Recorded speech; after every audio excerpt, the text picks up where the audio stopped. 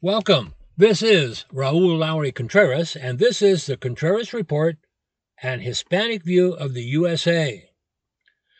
Subject number one that we're going to discuss today is about a murder on an army base. It's not a movie. The Supreme Court says no to robocalls on cell phones. President Trump and justice, and President Trump's support of Confederate flags of the Confederacy, and apparently what the Confederacy stood for. We're going to discuss renaming army bases from the names of Confederate generals who happen to be traitors to the United States. How about a football player named Kaepernick and what he's up to lately? National defense Republicans part ways with President Trump. I'm one, so when I part ways, that's a defense Republican parting ways with Trump, only I'm not alone. How about Vladimir Putin getting the Russians to okay his being president for another 16 years? And the United States Navy, the great United States Navy that used to take Marines everywhere all over the world to do the fighting while they stood by and watched, the U.S. Navy is causing the Chinese communists to pull their hair out, collectively pull their hair out, because they are losing face to all their neighbors around the South China Sea. And lastly, for you former United States Marines and present United States Marines, there's a new Marine Corps on the horizon. It's being planned right now. If you haven't heard about it, stand by. We'll discuss it in great detail. First, let's talk about murder on an army base. That's not really unusual. Over the years, that's happened a lot because there's a lot of people involved. A suspect soldier, a specialist named Aaron David Robinson. Now, I don't know what the rank of specialist is in the Army. It's either E3 or E4. Aaron David Robinson committed suicide because he was suspected of killing a young Hispanic soldier named Vanessa Guillen. Her body has been found and identified. He was suspect, and so what did he do? He committed suicide. Well, that answers the question. His reported girlfriend has been arrested because she allegedly helped him. Vanessa was killed with a hammer, apparently, in an armory at the base where they're stationed. No charges have been filed yet, but Congressman Vicente Gonzalez, a Democrat of Texas, says it's unacceptable that a young soldier simply disappears from a military base and is unaccounted for this amount of time. Unquote. Now, here's why I bring up the subject. Domingo Garcia is president of LULAC, that's the League of United Latin American Citizens. He is suggesting that no women, especially Latinas, should enlist in the Army until we have assurances that they will be protected and taken care of when they serve our country, unquote. That is bad advice. It isn't like people like Vanessa Guillen are killed once a month or even once a year. For him to advise Latina, specifically Latina women, not to join the military, the American military, because of this, is ridiculous. And I suspect that Domingo Garcia is just playing politics and just trying to get his name in the paper. And that is regrettable. The United States Supreme Court has come to our rescue again. It says no to political ads on mobile cell phones. How about that? Those of us who have cell phones, all 95% of Americans, are glad that our phones aren't ringing constantly or we're getting texts constantly from politicians looking for money or for looking for support. I get them from the Trump campaign, and I keep writing unsubscribe, but they keep coming anyway, and it's annoying. That was a unanimous ruling of the Supreme Court. How many of those have we had lately? In other words, the lawsuit was brought on by political consultants who said that outline mobile calls the robocalls, was a violation of the constitutional First Amendment that says the government shall make no regulations about freedom of speech.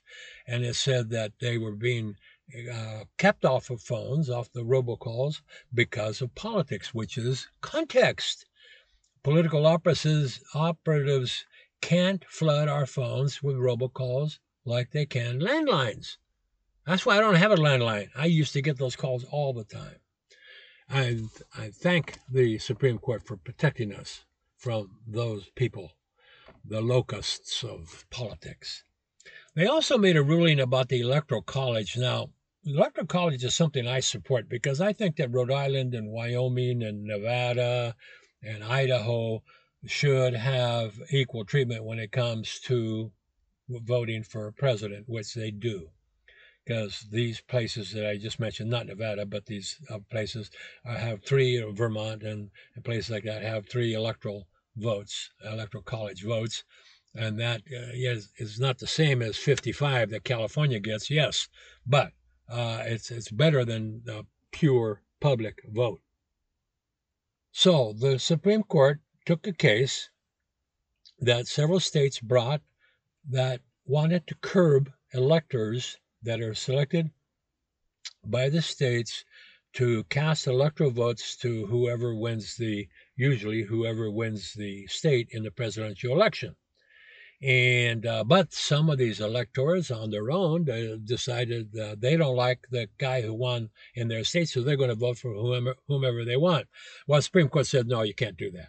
Whoever carries the state, or in the case of Nebraska and Maine, the congressional district, there they allocate electoral votes by congressional district, because the electoral vote total of the state is based on the number of congressional districts plus 2 for U.S. senators. So Supreme Court said, nope, can't do that. No more mavericks. Somebody carries your state or your congressional district, you got to vote for them. I think that's a good idea, because I think the Electoral College, although sometimes, a couple of times during my lifetime where the candidate has been declared president, even though they didn't carry the popular vote, tough breaks. We're not going to let New York, Los Angeles, and Chicago elect our presidents, in my view. Donald J. Trump, on the White House lawn, the 4th of July weekend, said, and I quote, "Those that are lying about our history, those who want us to be ashamed of who we are not interested in justice, in healing. Their goal is demolition." Well, I looked up some words that were used by people in 1860 to declare secession from the United States, including some of the official state statements, which I will have for you here in a second. Some of this comes from a historian named Douglas Egerton, or is it Edgerton? Egerton. And I found it quite enlightening. For example, the Charleston Mercury newspaper, the publisher, said after Lincoln was elected November of 1860, within weeks, other slaveholding states would join in the formation of a slave republic to protect their institutions from abolition rule in Washington. Robert Barnwell Rhett Sr. said that. Rhett, R-H-E-T. Doesn't that sound familiar? Rhett Butler in Gone with the Wind? The text of a book in Virginia that was approved for fourth graders in 2010 stated that, quote, "Thousands of Southern blacks fought in the Confederate ranks," unquote. Lie. L-I-E, lie. That was not true. If there were any Confederate, any blacks as slaves within 10 miles of a Confederate Army group, they were there to shine the boots of their masters, who also served as officers. The Sons of the Confederacy this last weekend flew a flag that was 20 feet by 30 feet, a Confederate flag, over a freeway in North Carolina this 4th of July. 2010, Virginia Governor Robert F. McDowell declared on April 20th, 2010 as Confederate History Month. The governor insisted, quote, there were any number of aspects to that conflict between the states, unquote. Another lie. Confederate Vice President Alexander Stephens described the Confederacy as a nation, quote, whose cornerstone rests upon the great truth that the Negro is not equal to the white man, unquote. The Confederate Constitution explicitly protected slavery. When the South declared war and secession, enlistments to their new army just, were all over the place. The white men that stepped forth and raised their hand to protect the Confederacy were numerous for a few days. But within weeks, enlistments just disappeared because white men who did not own slaves weren't all that thrilled about fighting to protect slavery, which they had nothing to do with. Only a small percentage, like 20%, of white men in the South owned slaves. Now, because enlistments disappeared, the Confederacy passed the very first draft or conscription in North America to fill out their army. But white men who owned more than 20 slaves were exempted from the draft. Confederate President Jefferson Davis said, well, before he said it, let's state, he owned over 200 slaves. He attributed secession to, and I quote, hostile measures, close parentheses, by the North, close parentheses, quote, for the purpose of rendering insecure our property in slaves. He blamed the whole Civil War and secession on those hostile measures to insecure his own property in slaves. He had over 200 slaves. They were worth $10,000 apiece at the time, which means he had $2 million just in slaves, not counting the land that he owned.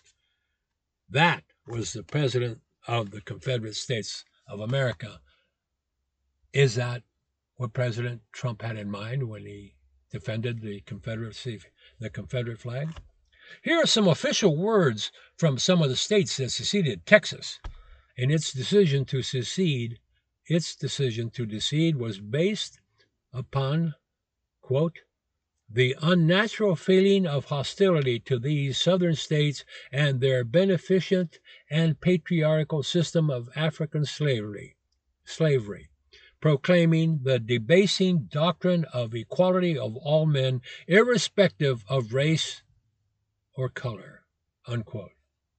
In Arkansas, a guy named George Smoot, who was an official, said, quote, the Republican Party, unconstitutional dogmas, dangerous in their tendency and highly derogatory to the rights of slave states, and among them the insulting, injurious, and untruthful enunciation of the right of the African race of their country to social and political equality with the whites, unquote. Some words from the Virginia secession. Quote, Lincoln's opinions and purposes are hostile to slavery, unquote. Gee, that was big news. Florida, official words from the Florida secession. Quote, at the South and with our people, of course, slavery is the element of all value, and a destruction of that destroys all that is property. Is that what President Trump is supporting, standing by, and endorsing? Does Donald Trump even know what happened? I don't think so. Renaming the army bases. Renaming military bases from the names of traitors to that of heroes is coming to a head, and President Trump is losing. Senator Mitch McConnell says he supports renaming as directed by the Senate Defense Bill.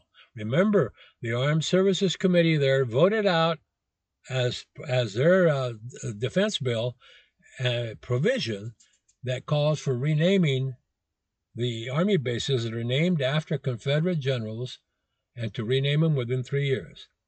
The House passes a stronger bill of name changing they want to do it in 1 year. The Senate bill wants to do it in 3 years. Republicans lining up to support renaming it. Mitch McConnell is supporting it. Most of the senators will too. Trump says no way, says he will veto any defense appropriations bill with renaming provisions.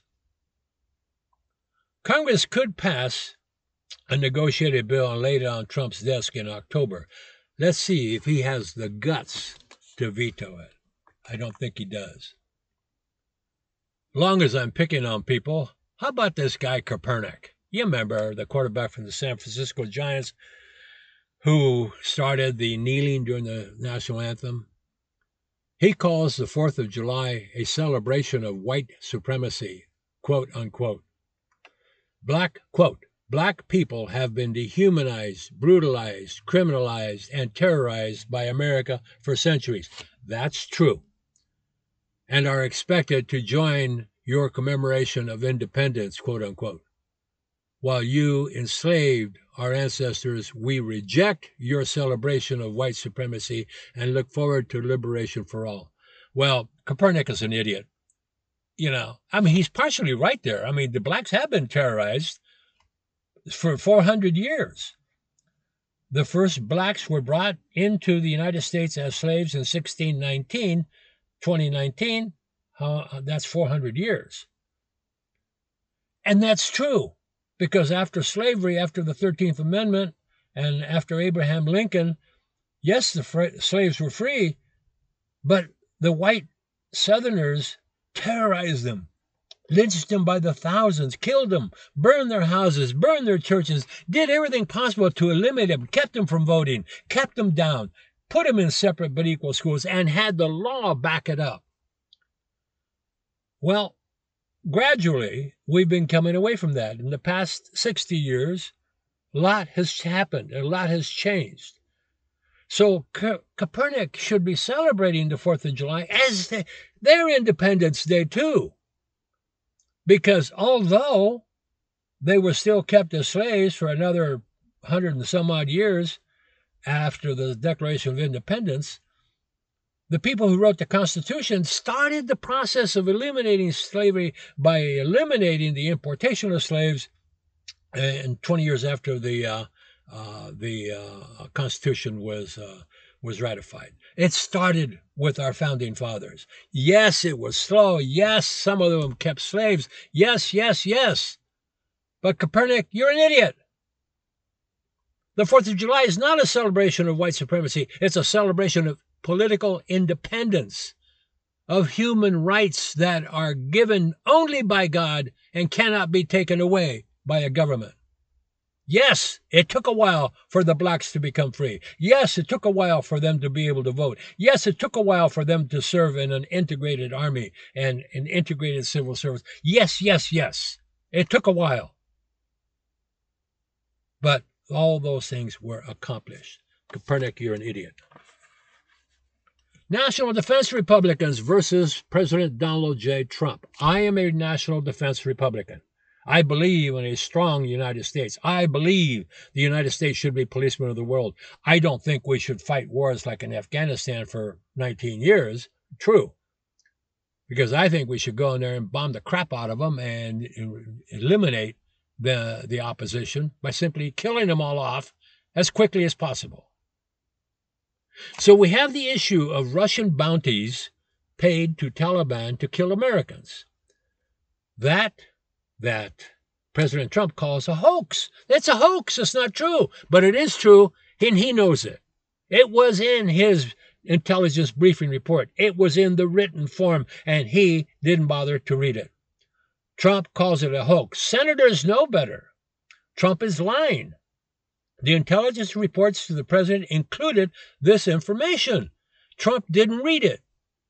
And it wasn't verbalized to him because the career intelligence officers know better than to pick on Russia verbally to his face.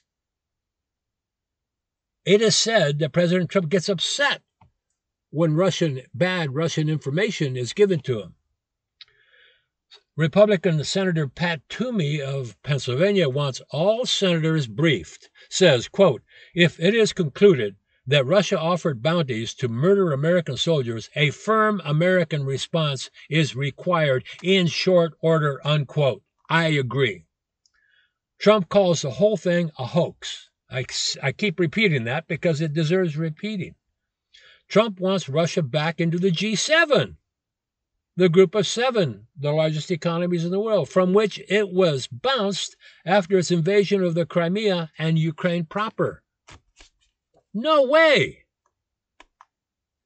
In the meanwhile, Vladimir Putin engineered 207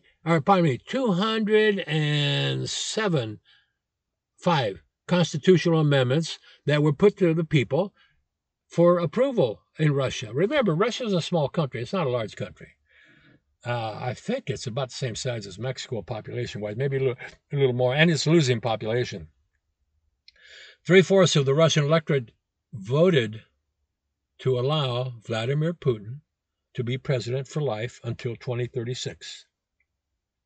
He will be 84 when he completes those extra 6-year terms now permitted. That amendment that set that up, was just one of 205 constitutional amendments Putin proposed. They all passed. Wow. Nice going, Vlad. Nice going. In the meanwhile, and probably President Trump doesn't know this is going on, but the United States ship Reagan and the United States ship Nimitz, both nuclear aircraft carriers.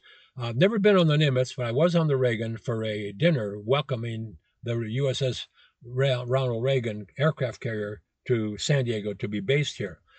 Anyway, the Reagan and the Nimitz are in the South China Sea, and they're doing not war games, they're doing war exercises. The two carriers launch jets, helicopters, prop scout planes, and everything that can fly, and they're filling the air over the South China Sea, which Chinese communists claim as Chinese territory. In other words, the U.S. is showing up China's military and the Communist Party and their claim to open seas. They're trying to claim that the South China Sea as Chinese territory, while Vietnam and the Philippines also claim it. As Trump is a president that admires the Chinese President Xi, spells Xi, and that he's an admirer of that president, does he even know that the Navy is down there showing up the Chinese communists and their leader for life, Xi? Does Trump even know? Chinese communists lose face. The U.S. Navy is demonstrating that the U.S. will not turn and run. We need to upgrade our relationship with Taiwan. We really should. That would really irritate the Chinese communists. And that's good. Now, let's talk about our final subject today. The United States Marines are changing again.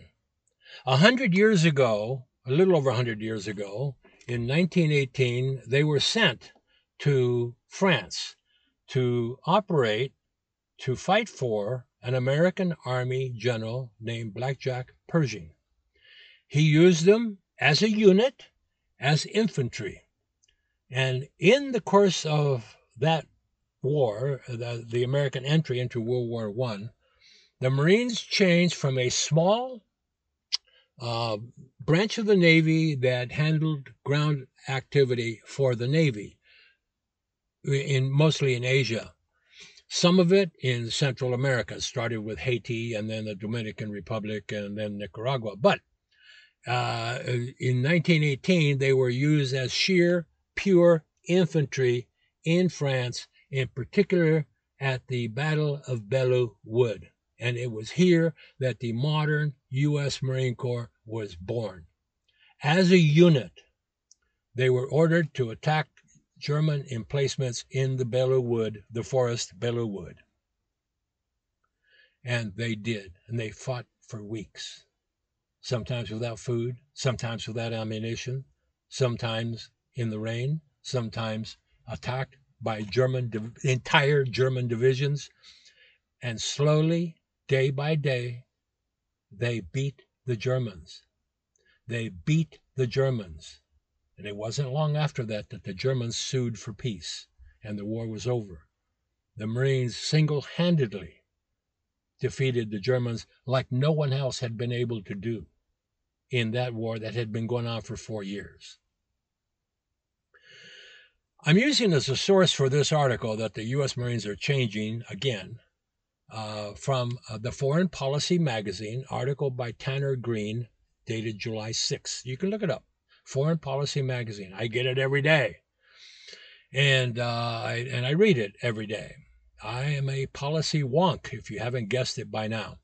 Anyway, so the Marines, they performed this miracle at Belleau Wood in France. They won all kinds of honors. In fact, the French have renamed the Belleau Wood forest to the Bosque de Marines. Bosque, B-O-S-Q-U-E, D-U, Marine, M-A-R-I-N-E. That's how vicious, victorious fighters they were. After World War I, they were in the Dominican Republic and Haiti again, and in Nicaragua. And in Nicaragua, they developed air-to-ground support. And, of course, Chesty Puller came out of Nicaragua as a second lieutenant. Chesty Puller, who retired as a 4-star Marine general, who was the most famous of all. He won 5 Navy crosses. World War II, well, that's where they were in the 1920s, and they were there until President Roosevelt pulled them out in the 1930s when he became president. And then they sat around, did not do much. They worked on amphibious landings. They developed a whole thing of how to do that. And then in 1941, they were packed up and they were sent to occupy Iceland and Trinidad down in the Caribbean to protect them because the British didn't have troops to protect those places. They went, and here's what's interesting, the Iceland thing is a whole brigade of Marines. They put together several battalions from the East and West Coast and sent them to Iceland to take the British soldiers' place. And they were the only American troops that could go there because the Selective Service Act of 1940 prohibited sending draftees or conscripts outside of North America. How about that? I didn't know that till I researched this. So the Marines were sent to Iceland because they were all volunteers. There were no draftees. Anyway, in 1942, August 7th, they landed on Guadalcanal and started a whole new process of a new Marine Corps. It was different than World War I, where they were used on a landmass as infantry. Now they were invading amphibious soldiers, and they had developed amphibious landings to a high degree that no one has ever been able to match since. And they fought battles in the Pacific Islands all the way to Okinawa some 3 years later. And in the process, lost a lot of Marines. But in the process, won every single victory. Every single island they fought in, they won the battle. Even in Tarawa, where 800 of them were killed, the bloodiest day in Marine Corps history up to that point. Then came peacetime.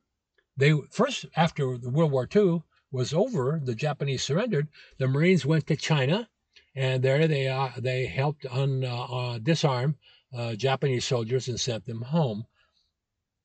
They were there in China, as you know, for a long time, but they'd been there before. The 4th Marine Regiment were called the China Marines. They were based in San Diego under Colonel Joseph Pendleton, and half of the regiment was stationed in Shanghai, China, before World War II, and half were in San Diego, and they would rotate from there.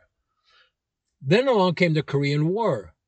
Even though President Harry Truman had tried to disband the Marine Corps, to wipe it off the face of the earth, Congress wouldn't let him. And guess who came to Truman's rescue? When he ordered American troops in 3 days after on June 28th of 1950 to fight the North Koreans and protect South Korea or help South Korea, who was there? It wasn't the Army. It was the U.S. Marine Corps, 1st Marine Division, stationed at Camp Pendleton, just outside Oceanside, 40 miles north of the city of San Diego. I personally stood on the dock with my policeman father, who was, well, he was working security, but I was there and watching all this. And I watched the elements of the 1st Marine Division load up on ships on June 30th or so, a couple of days after President Truman ordered them to Korea. I watched them load up, and Channel 8, the local TV station, which was only about a year old at the time, won an Emmy for its live broadcast of the Marines loading up to go fight in Korea. They landed in Korea and immediately had a landing in Incheon in North Korea and cut off the North Koreans, took Seoul back, and pushed the North Koreans clear out of South Korean peninsula.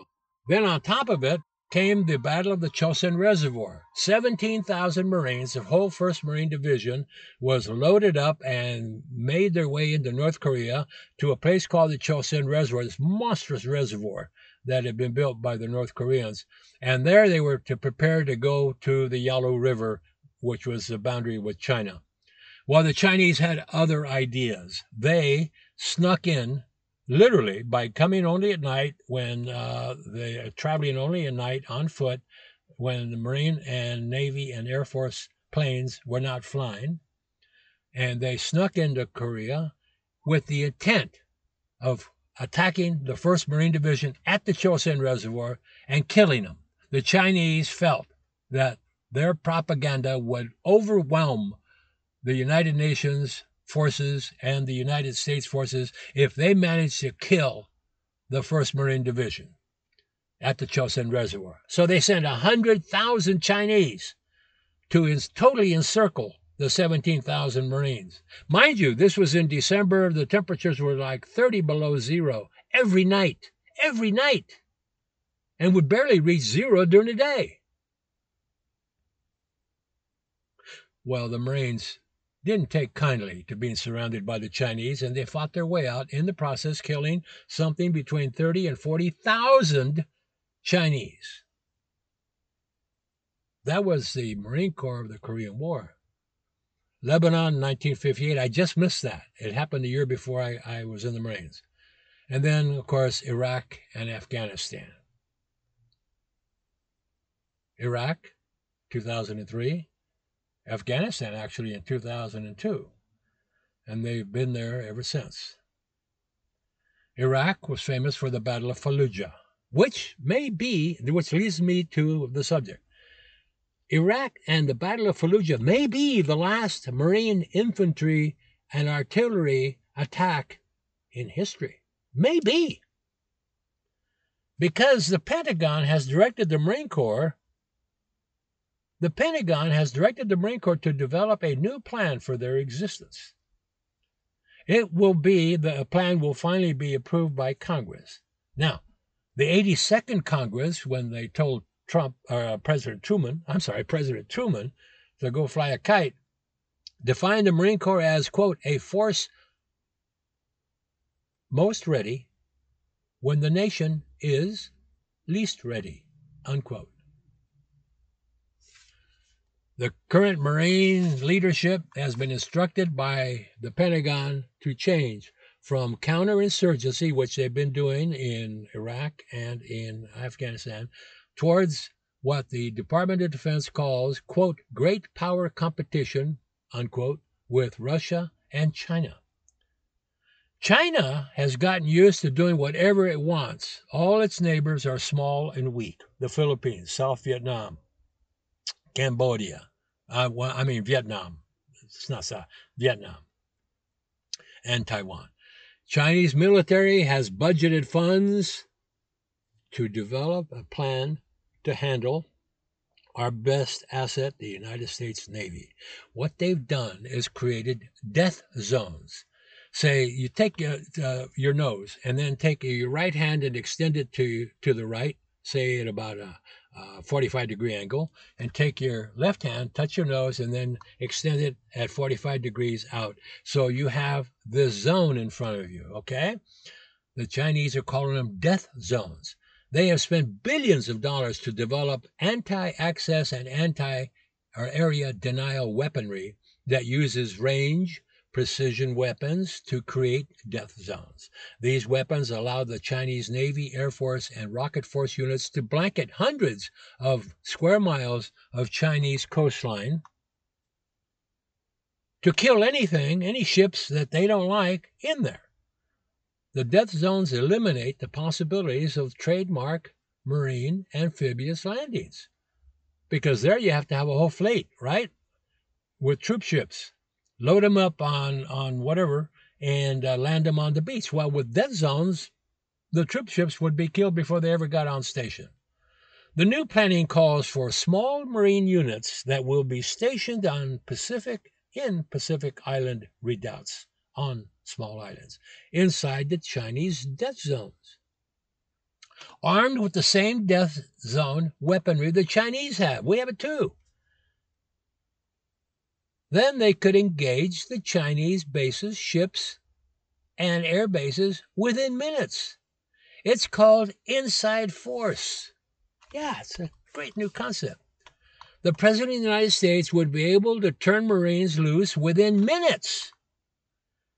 They don't have to go anywhere. They're already there, and they could destroy the Chinese threats the same way the Chinese would destroy our fleet if they were in the death zone. Planning is continuing on how to supply and or evacuate island redoubts if the war isn't over quickly. That's the problem. This enables the Marines to, quote, reverse what China is working on and to, quote, create a mutually contested space in the South or East China Sea if desired to do so, unquote. To retool, and this is where the big change comes, the Marines would have to cut down on artillery, howitzer units, and tanks. To direct funds to recruitment and training for smarter Marines for the 22nd century war that might someday be upon us. The every Marine is a rifleman motto that I served under, or even clerks, cooks, and bakers and women Marines. Well, women Marines weren't considered to be, they weren't allowed to fight then. But everybody else, no matter what your job was, you were a rifleman first. Well, no more. Now we're going to have all these kids that are growing up playing computer games. They're going to be the Marines of the future. Now, the plan is ongoing, and it's being worked on. Congress, the United States Congress, will be the absolute determiner of how this new plan will function. How will the Marines do it? The Army can't do it. The Army has different missions. They're not ready to fight. Oh, yeah, you read about President Trump called elements of the 82nd Airborne into Washington, D.C. to handle unarmed, unviolent protesters. Yeah, but you notice he didn't call them Marines. You notice that? Well, the Marines aren't trained to handle crowds. The Marines are trained to kill them. That's why you don't see Marines at, working for the president on his political chores of keeping protests down in Washington, D.C. Congress will decide. So that means we have to have a very smart Congress. But they were smart before.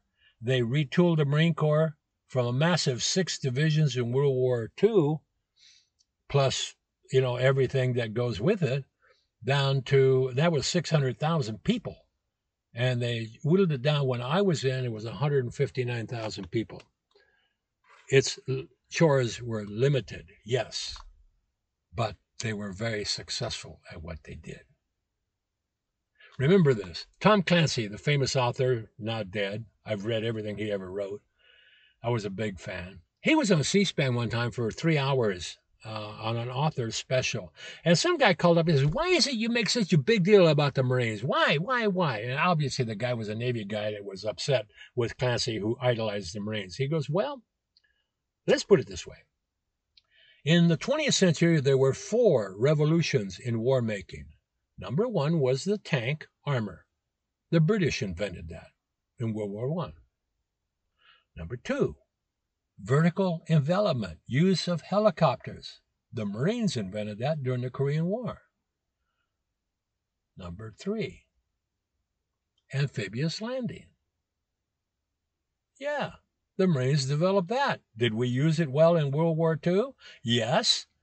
Normandy, for example, that was all concocted by the Marines in the Pacific Ocean, where they had to do amphibious landings to go anywhere.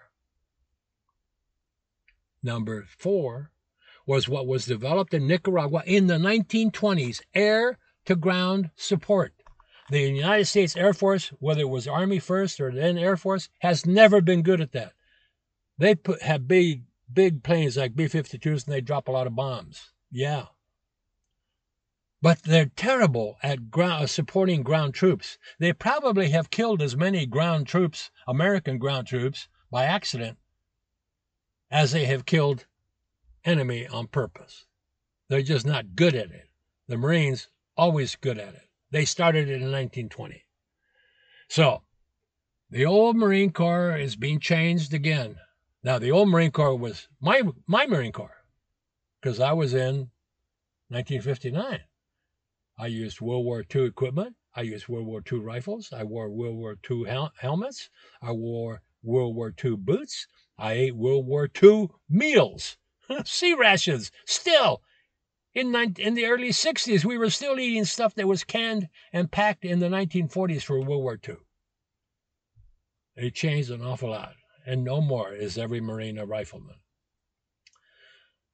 Because there's women Marines now, and they're allowed to fight, not in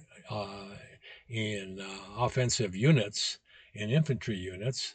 There's still no Marine women infantry officers because they can't pass the course, and that requires some physical strength, which women can't match men at. In any event, welcome to the new U.S. Marine Corps. From the halls of Montezuma to the shores of Tripoli. Thank you for being there. We will be back in a few days, and I hope that you will rejoin us at that time, because this is fun to do. I hope you're having as much fun and learning something while you're at it. Thank you for being there. This is Raoul Lowery-Contreras. This is the Contreras Report and Hispanic Look at the USA, and it is issue 109. Thank you.